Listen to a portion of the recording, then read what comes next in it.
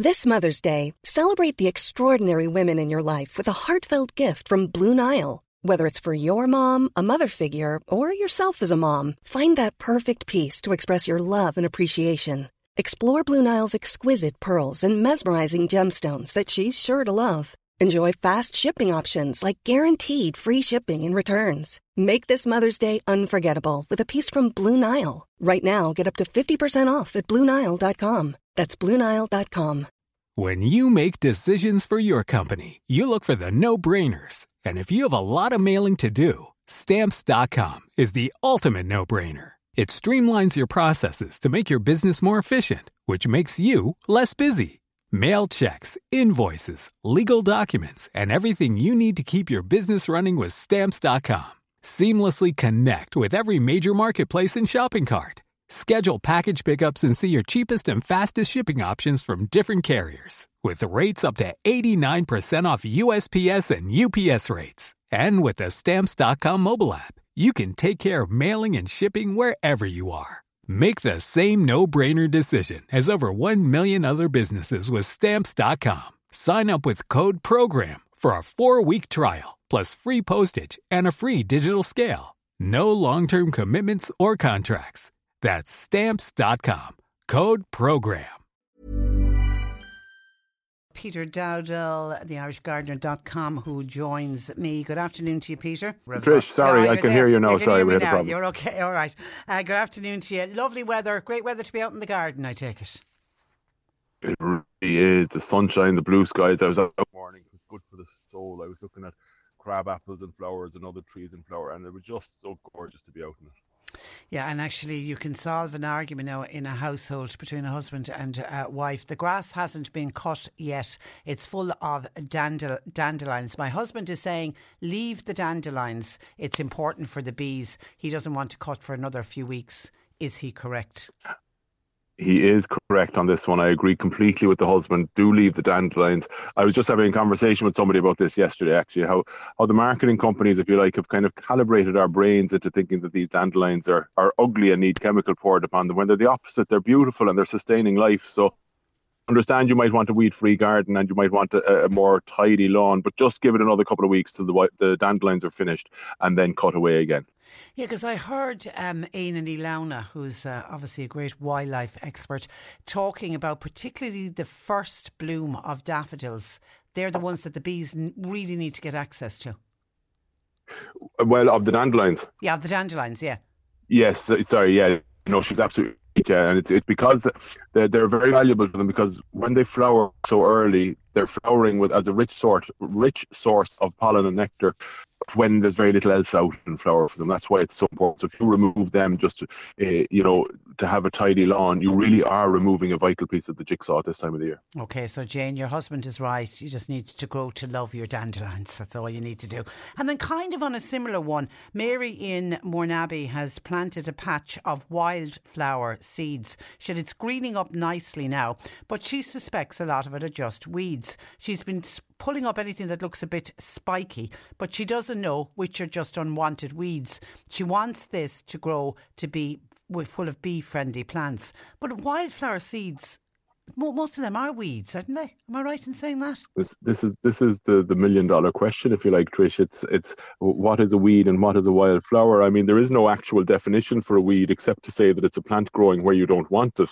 So without meaning to kind of evade that question, because it is a difficult one to answer. Like, one person's weed is another person's wildflower. The way I always deal with it, and the way I kind of advise you to do, is if there's something growing in there that you don't want, or if there's tugs or bullies, you see, like brambles or something like that, and if you don't want them, just take them out. So another person might love them, but you don't, and it's your wildflower patch, if you like. So remove anything that's going to be a bully. I would definitely remove if there's too much grass growing in it.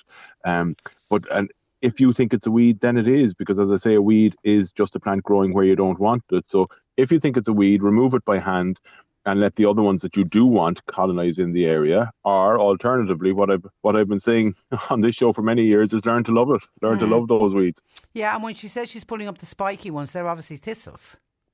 I would imagine so. Yeah, no, thistles, and I can understand you wanting to get rid of thistles, and they will crowd out a lot of the other ones. It's probably no harm. However, thistles in the right place are a very, very important plant for pollinators too. Yeah, see, they all have a place in the choir. OK, now a number of questions in about potatoes. Hi, this is Teresa. Hi, Peter. My potatoes got a few spots of frost. I'm wondering, will they be OK? I would say if it's just a few spots of frost, they should be fine. They'll grow through it. We did have some ground frosts over the last couple of weeks, relatively late, I suppose, and maybe relatively unexpected. But with most, I think they're going to be okay. It's impossible to say without seeing it, but with most of them, I think they'll grow through it. If the whole stem has gone black, then you're in trouble. But if it's just the tips of the leaves, I think they'll grow through it. And then Nora set early potatoes in her tunnel and they're all up nicely. Just wondering now, how often do I water them? Do I give them a little water or a lot of water? A fair bit, if that's not too vague an answer. More than a little, certainly, but you don't want to be drenching them. You don't want to be giving them well, you know what, in a tunnel I would err on the side of overwatering because it'll just evaporate and drain away anyway. But you'll notice it too, because if you're not giving them enough water, particularly in a tunnel, they'll quite dramatically wilt. Now, you don't really want that to happen, but if it does happen and they're still green, you'll still be able to give them enough water to bring them up again. But I would err on the side of overwatering in a tunnel as opposed to under. Okay, hi, could you ask Peter, please, can I move myrtle and Pittsburghium tom now? I need to move them. I have no choice. Okay, well, if you need to move them, then that's that question answered. But will they survive the move? And the answer with the Pittosporum tom is definitely, I'm afraid, no. They just will not transplant at all. So it's kind of irrelevant as to when you try it. It's just not going to work with the Pittosporum. The first one was a myrtle. Again, a difficult one to transplant, but certainly not at this time of the year. So it's another evergreen one, so it needs every bit of its root system because it's actively growing at the moment. All you can do with the myrtle, the Pittosporum, I'm afraid there isn't even a point trying. It's just not going to transplant. With the myrtle, provided you have a new hole or a pot or a new home ready for it immediately, get it out of where it is and into its new home immediately. Don't leave it out of the ground for any length of time. Fill it with good soil, really firm it into the ground, and water for the next few months to the end of the summer. And even with that, I'm afraid it may not transplant successfully at the wrong time of the year, but it's worth a shot. Okay, here's a lovely text saying, I've got a good old-fashioned chrysanthemum. It belonged to my mum, who sadly we lost due to COVID. So these obviously are very precious. They seem to have some kind of blight on the leaves. Any advice, please? Send a picture in either to John Paul there in the radio station. He'll send it on to me, or to myself on Facebook at the Irish Gardener, and hopefully I'll see it. But if you send it to John Paul, he'll send it to me and I will see it for next week, because I don't want to guess an answer at that when it's particularly such an important plant, understandably.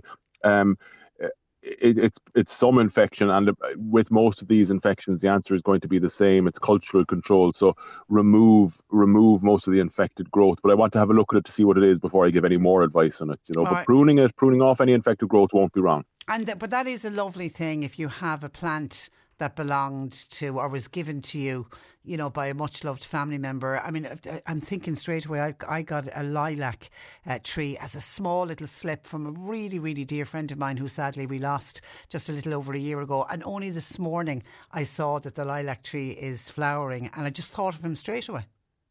Keeps that person in your home and in your life, doesn't it? It really does. Yeah. And the same is true now with the chrysanthemum. I think it's a lovely. It really makes the garden and the home a kind of living entity, doesn't it? Yeah. The plant might have cost €2, but it's priceless. Yeah. You know, because of who gave it to you. Absolutely. Yeah. Dan in Skibbereen says, I've just noticed a lot of fruitlets on my pear tree, similar to last year. But last year, most of them fell off. Have you any advice on how I should care for a pear tree? He doesn't say how old that pear tree is, because when the pear loses its fruit like that, it's normally caused by drought, believe it or not, at this time of the year, and it is quite dry at the moment. So when all, not just pears, apples, plums, all these trees, when they're setting their fruit after blossom from over the next few weeks now, you really do need to make sure that they're getting well watered. Now, that's why I ask how old the tree is. So if it's a mature tree, it shouldn't really be an issue. It's not normally an issue. But if it's a young tree, like anything less than 10 years, it very much can be an issue.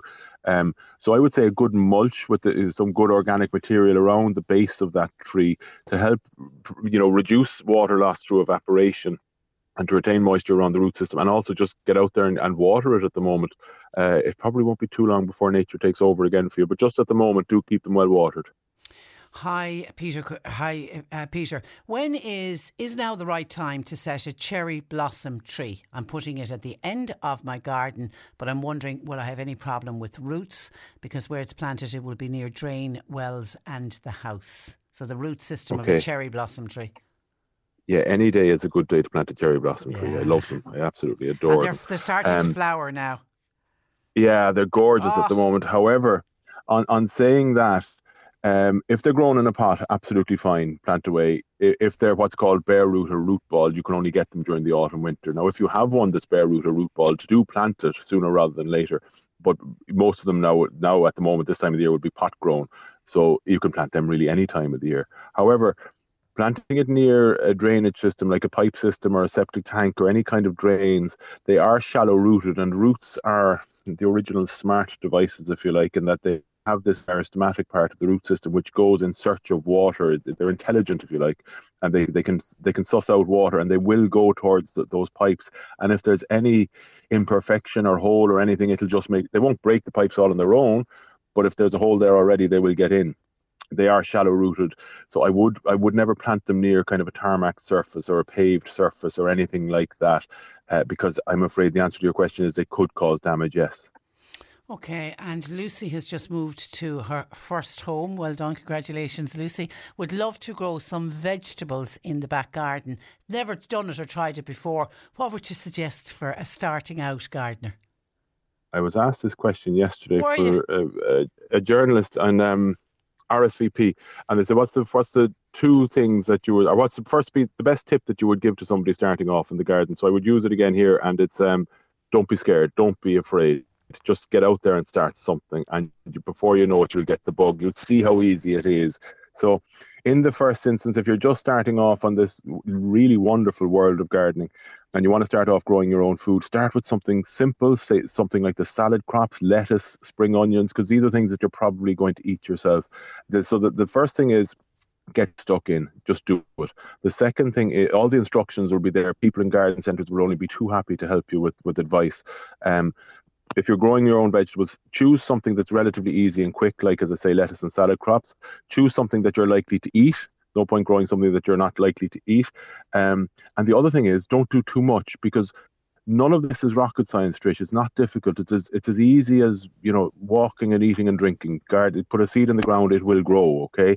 But it does take time. So don't overestimate the time or underestimate the time that you're going to need, because in one packet of lettuce seed, there might be 3,000 seeds. Now, I don't know about you, but I wouldn't eat 3,000 heads of lettuce in a lifetime, I suspect. So maybe only put in a few seeds from each packet at any one time, so you're not overcome at harvest time with far too much, and that could be off-putting. So do something easy, that's quick, that you're going to eat, and not too much would be my pointers at the start. Okay, and nothing will ever taste as good, I can tell you that. All right, Peter, we leave it there. Have a good week, and we'll chat next Wednesday.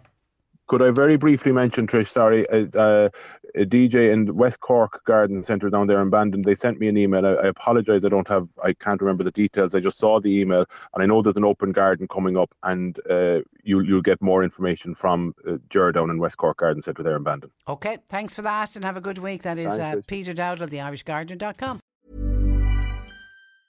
Hey folks, I'm Mark Maron from the WTF Podcast, and this episode is brought to you by Kleenex Ultra Soft Tissues, your ally to help tackle your allergy symptoms this season. I love the change of seasons, but nobody loves pollen and all those other things floating in the air that make you sneeze during this nice weather. Kleenex Ultra Soft Tissues are hypoallergenic and allergist approved, so fight back against watery eyes and runny noses without worrying about irritating your skin. For this allergy season, grab Kleenex and face allergies head on.